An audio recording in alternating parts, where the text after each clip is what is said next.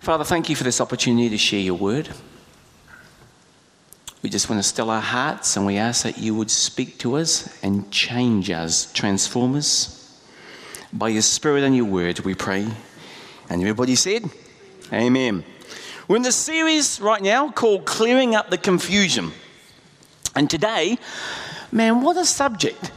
Why am I having so many problems? I found for me, whenever I start to prepare for a message, whatever the message is, I get to own the week before. So you don't even want to ask me what my week's been like. A lot of people wonder, though, when problems come into their lives, why am I having something? God, do you even love me anymore? Why is this happening to me? Is he mad at me? Is God mad? Is that why I'm having so many issues and difficulties? I mean, am I even a Christian anymore?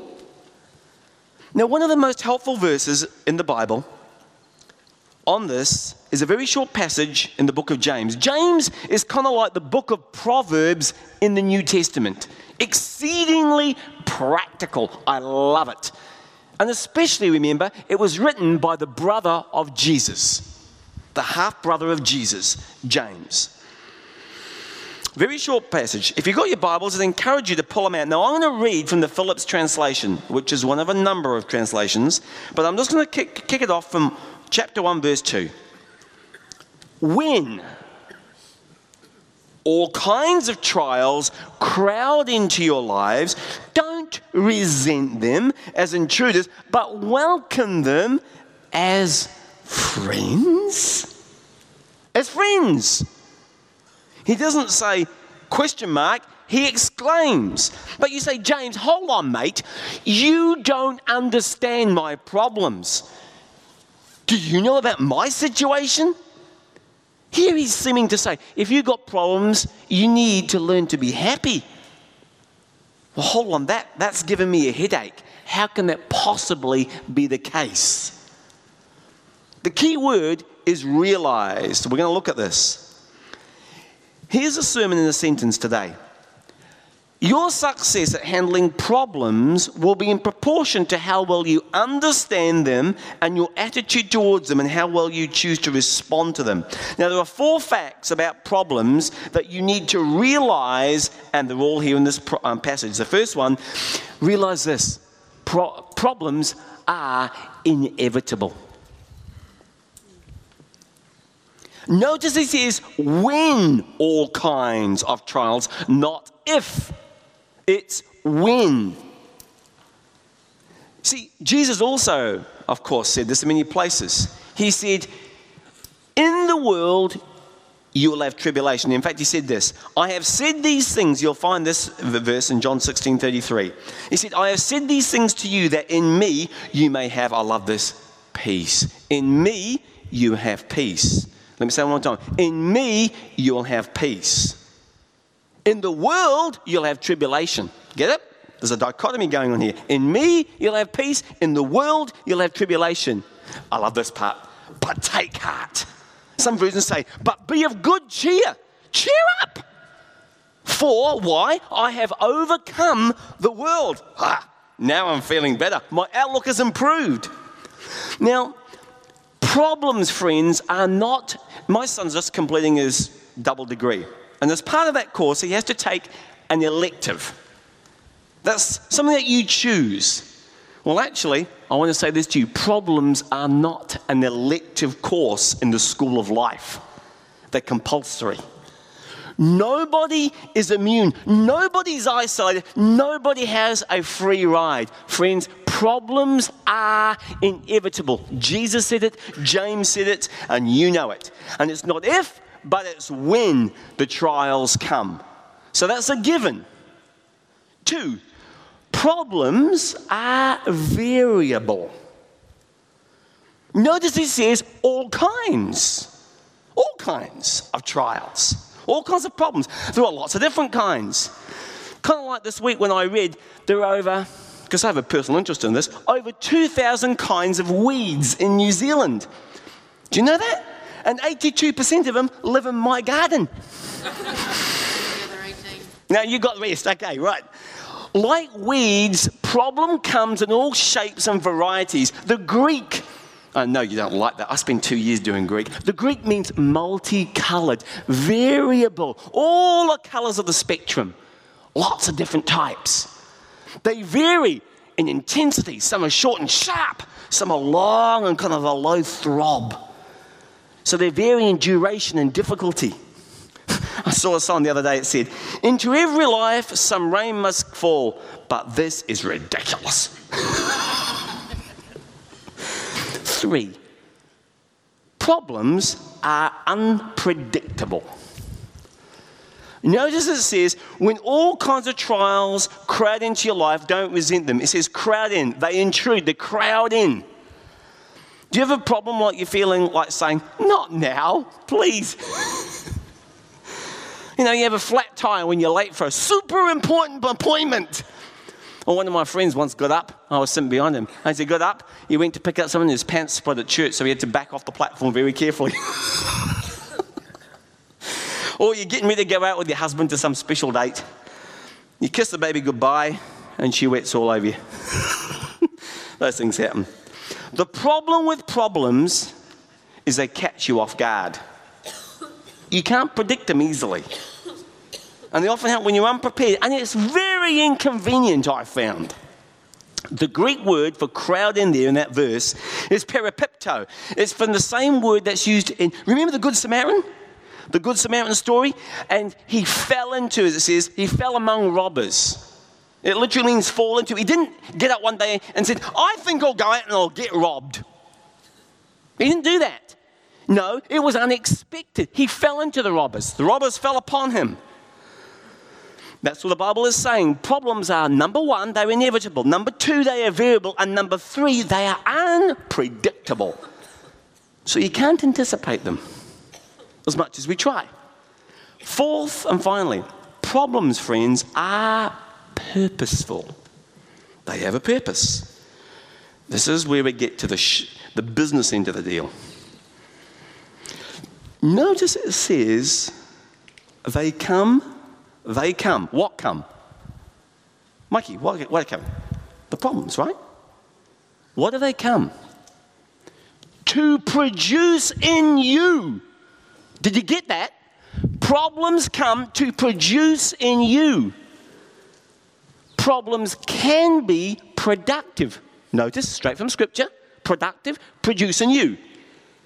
Your problems can have value, the Scriptures are saying, right there. Look at it. James tells us there are at least 3 purposes for your problems.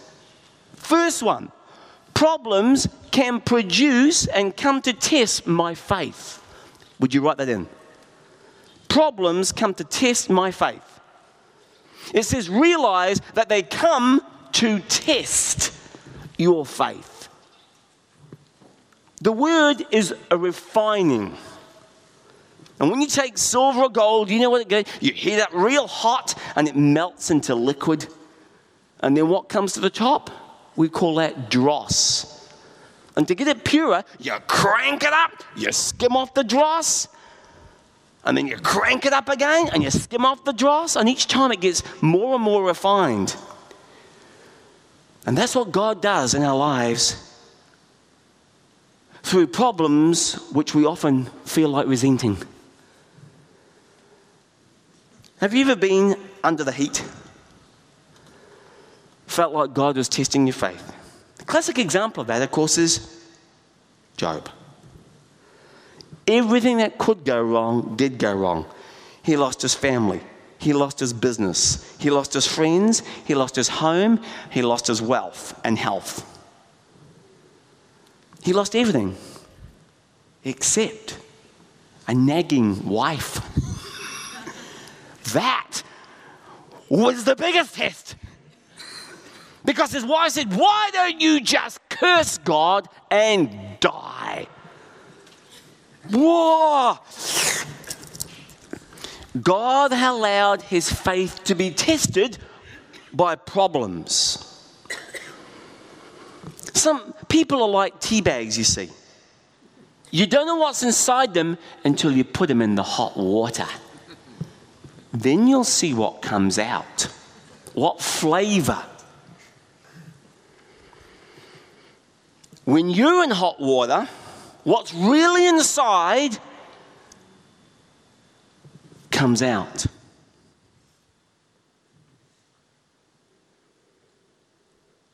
Have you ever had your faith tested by problems? You know, it's one of those days. Actually, one of those weeks really this last week. Actually, what a month. Actually, what a year. Actually, what a life. Issues. See, faith develops when things don't go as planned. What does it take you to throw you off? To get you into a tizzy where you're losing the plot? Your piece is upset. Somebody dented my car at the supermarket. First world problems. Relax. Relax. It's easy to have faith when things are going well, going sweet. But James says one of the purposes of problems in your life is first, they realize they can come to test your faith. Second, this is a very important one. Problems come to develop my endurance. They come to test your faith. And the Bible says right there, to produce in you, oh, I love this, the quality of endurance. Parents, listen to this. For you, for your children, grandparents, listen to this verse. When the problems come, they come to produce in you the quality of endurance. The result of problems in your life is staying power, the ability to keep on keeping on. The Greek word there again is the ability to handle pressure. Now, how does God teach you how to handle pressure? Let me tell you what he doesn't do. He doesn't teach it to you in a book. It's like you can read all about swimming. And swimming, let me choose 400 meters. 400 meter free.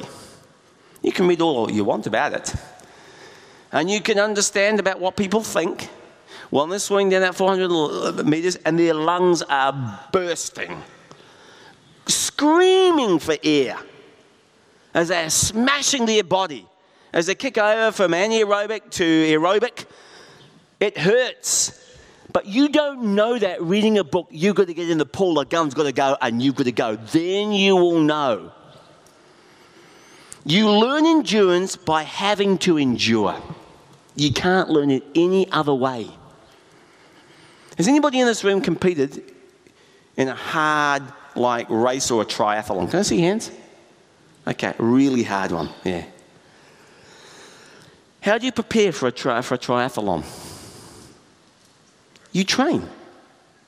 I once tried to do one with minimal training. I felt like doing something dramatic, like screaming on the ground, heart attack! It was painful. Second time I did it, I actually trained. The way you learn endurance is you have to endure something. And God wants you to learn endurance, so he's going to let you endure some problems in your life. So you are not a Mary tea towel Christian, a fair weather Christian. Now, problems produce endurance, and that's what James said 2,000 years ago. And I wonder what this says sometimes about our modern love for the love of ease and our romance with convenience. You see, there are people that sometimes don't even show up for church because it's inconvenient to come to church or to share their faith. They want to be comfortable. They want everything to be convenient. And if it's not convenient, forget it. And a typical goal that I've noticed many people have is to be comfortable and convenient and to have it easy. He's saying here that problems come into your life not only to test your faith, but to develop your endurance. They stretch you like a muscle. And what problem now is stretching you? Have you ever possibly thought that God is using it to develop your faith and your endurance? Because that's exactly what the scriptures say. Number 3, problems mature my character. This is great. The rest of the Phillips translation says this: let the process go on until you become men of mature character and integrity with no weak spots. You know what? I'd like to be a man with no weak spots. He's saying that God wants to use problems to build mature character in your life. And that is the goal, Christ-like character. Under tremendous difficulty, Christ endured. And God's number one purpose in your life is to build Christ-like character, to make you like Jesus. He wants you to think like Jesus, be transformed by the renewing of your mind. He wants you to speak like Jesus. Let no unwholesome word proceed from your mouth, but only that's good for the building up of others. He wants you to act like Jesus, not retaliate at work when some jerk at work plants one on you.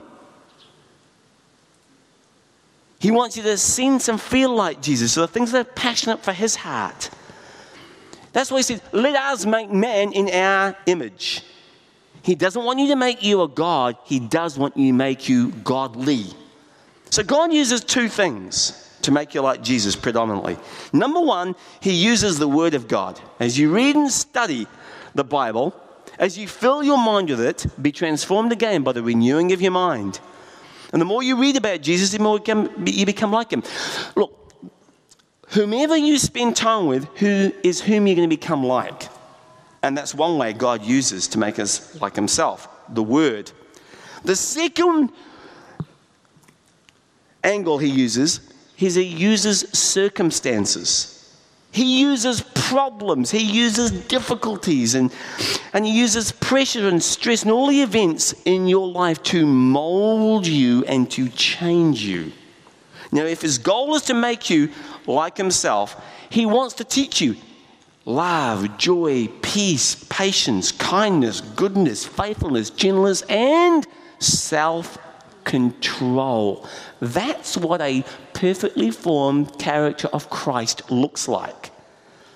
So, if that's the case, he's got at least these two ways, the Word of God or circumstances. Now, here's an interesting thought. What way does God use the most? Circumstances. Even if you read the Bible 1 hour a day, how many hours left do you have to be molded by circumstances?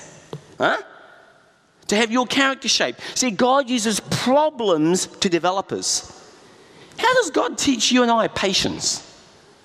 By putting us with irritating people, right? Whom you want to wring thy neck very quickly. How do you learn peace? Well, it's not sitting out in your boat fishing for snapper in the Gulf. You learn about the real peace that God brings when you find yourself in the middle of an office of total chaos. In the home, and the phone rings, and the baby starts crying, and somebody's at the door, and the beans boil over, and at the same time the dog bites the cat. Everything's going chaotic. You learn inner peace in the midst of chaos. And God says, I use these problems in your life to test your faith, to develop endurance, and to mature your character. So how do we respond to these problems? 3 ways. God says, you need to do these 3 things because problems don't automatically help you grow. Let me say that again. Problems do not automatically help you grow. They'll only help you grow if you respond to them in the correct manner, in the biblical manner, in the godly manner, in the Christ-like manner. How are they? Number 1, you rejoice. You rejoice. That's what the Bible says. NIV translation. Consider it pure joy when you face trials. Now, please do not misunderstand it. Some people, some Christians, completely misquote this and pull it out of context. He is not saying, fake it till you make it. He is not saying, pretend you don't have any problems and put it on a phony smile and saying, everything's wonderful when it's not. That is disingenuous. That is inauthentic. That is not ever what God says to do. God never will ask you to deny reality and say everything's wonderful I'm going bankrupt, my mate has left me, and my kids are on drugs. That's not what he's saying. Those things are not good. He's not saying rejoice for those things at all. He's saying you can, though, learn to rejoice in those things. He is not saying fake it and be a masochist, bring on the problems. That's stupid. That's crazy. Those who trust in God ought to exhibit a dramatically different positive response to the difficult events of life. He's saying rejoice in the problem, we don't rejoice for the problem. So how can we be happy in the problem? Because we know that God has a purpose and a plan. He's testing my faith. He's developing my endurance. And he's maturing my character. Do you know what? Even the bad things that other people plan. Classic example of that would be who in the Old Testament? When he says, they meant it for evil, but God meant it for good. Yes, Mr. Joseph. See, here's the reason why this is important, to learn to rejoice in the problem. If you are only happy when you don't have any problems, you'll never be happy. You must learn to be how to be happy in the problems, because you'll always have problems. They are part of life. They're inevitable, they are variable, and they're unpredictable, but they are purposeful. So he therefore says, rejoice. Why rejoice? Notice it says next, consider. Consider. Think about this. Consider. Circle that word. Consider means to deliberately make up your mind. It's a choice. I'm not going to let that problem overwhelm me, but I'm going to focus on God's presence and his purpose through these problems. It's your choice to rejoice. Problems in life are inevitable. Misery is optional. Let me say it again. Problems in life are inevitable, but misery is optional. You cannot stop problems coming into your life, but it is your choice to rejoice. It's how you consider it, as the scriptures say. Psalm 34, verse 1. A great verse. It says, I will bless the Lord. It's not when I feel like it, I will. It's a choice. At all times, his praise will be continually on my mouth. See, it doesn't matter what happens to me. God is good all the time. All the time, God is good. Stuff around me can go to hell in a handbasket, but God is good all the time. All the time, God is good. That doesn't change. That truth will never change. That's why we hang on to that.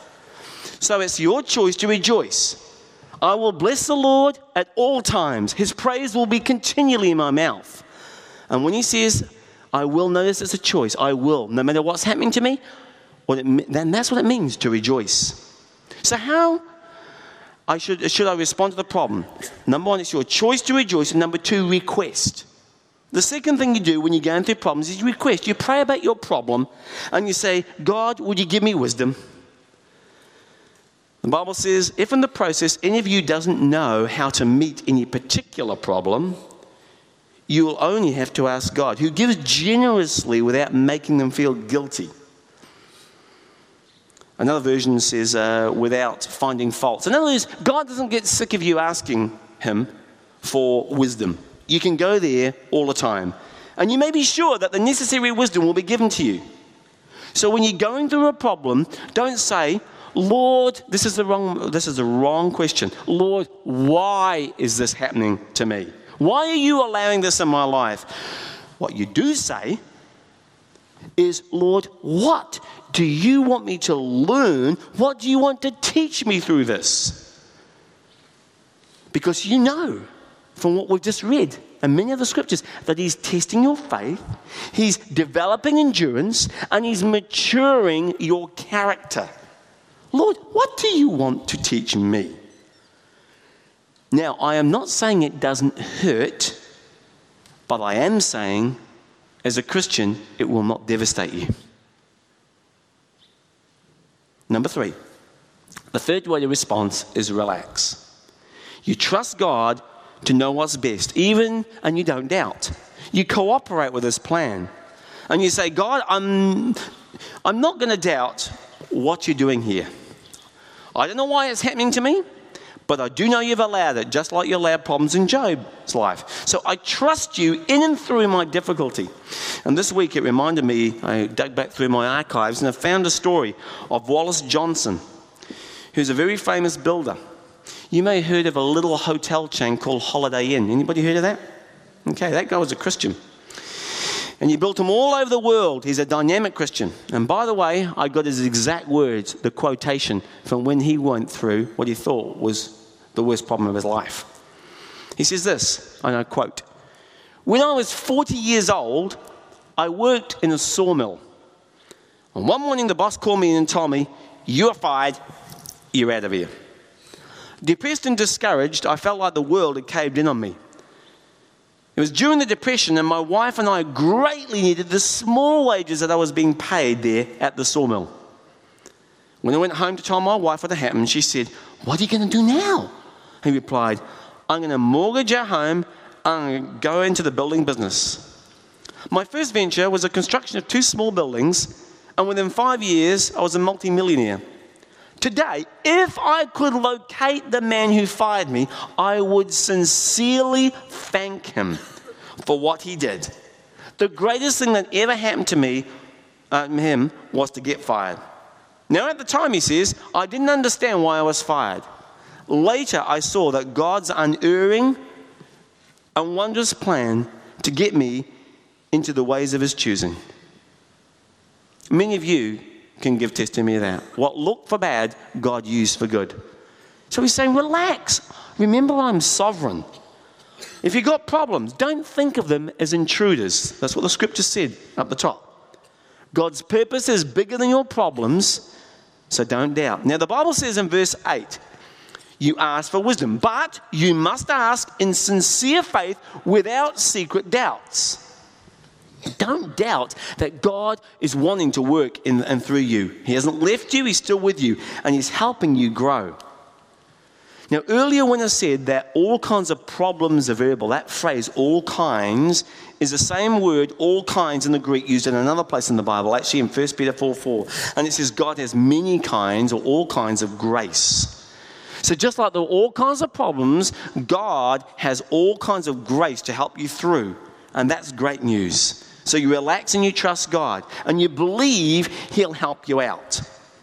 Now, there are some people in this church today who are going to be in God's hall of faith because you have endured incredible problems, incredible pain, rejection, and suffering. And in spite of all that, you have managed to maintain a Christ-like attitude and a Christ-like spirit.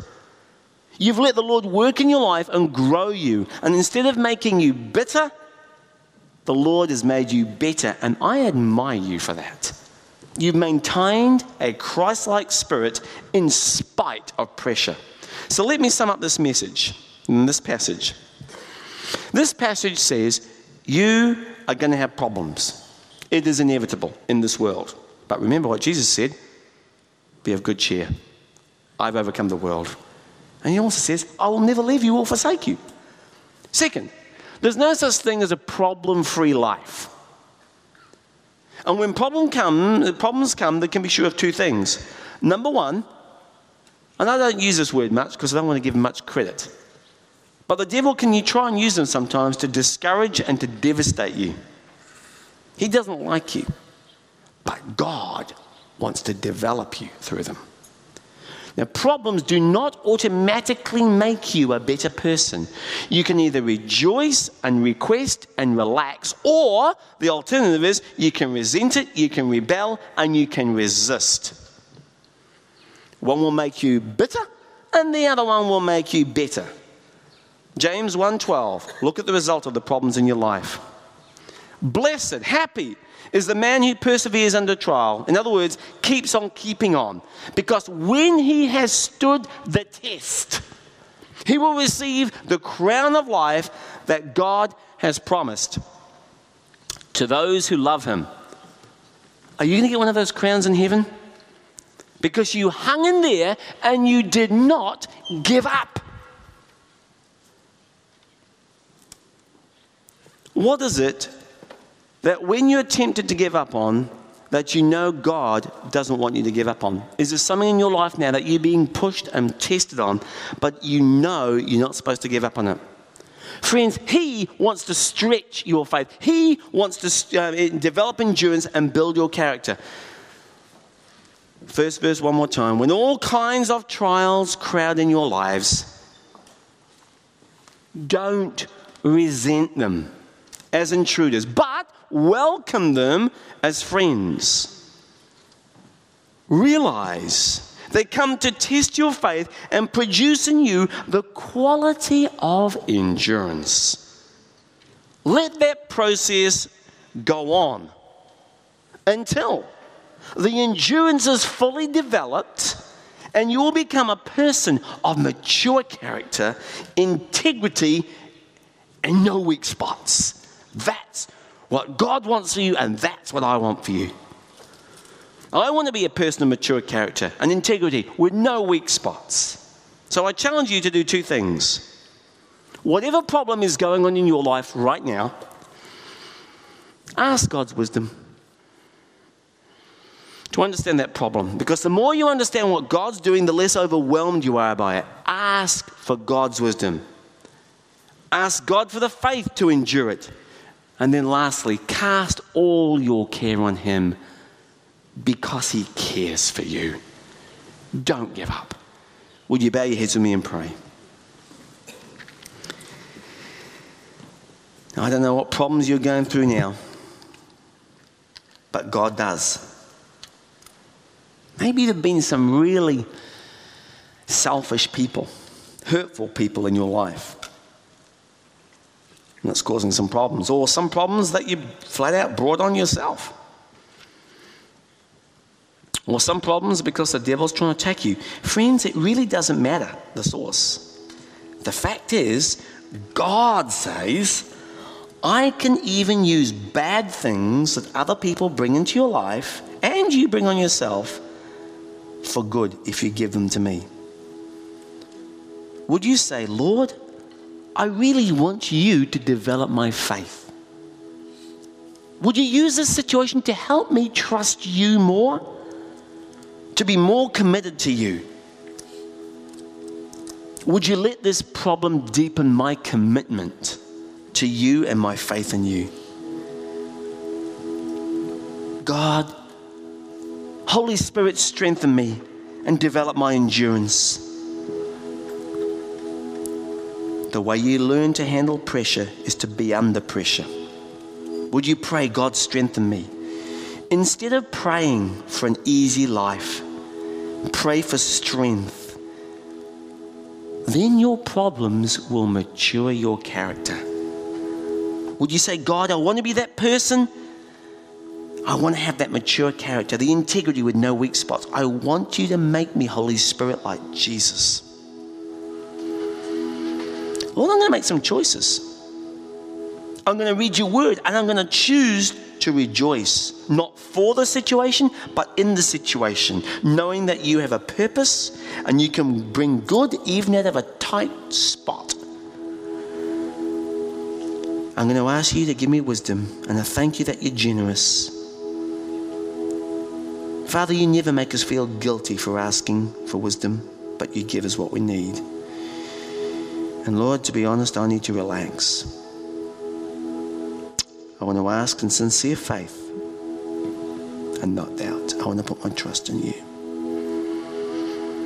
If you've never done that before today, put your trust in Jesus. Would you open your life to Jesus Christ? Would you do that?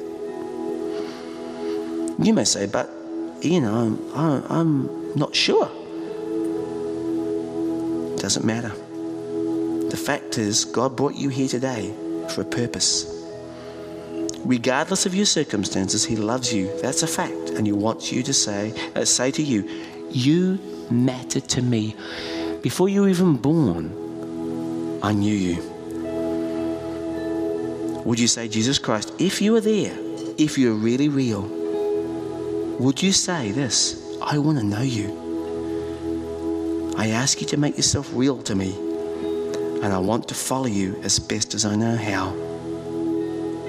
Father, thank you for your word, which is eternal and unchanging.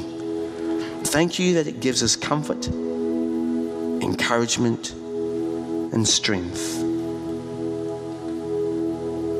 And we need all of that and your Spirit to live for you. In Jesus' name, all of the people said, Amen.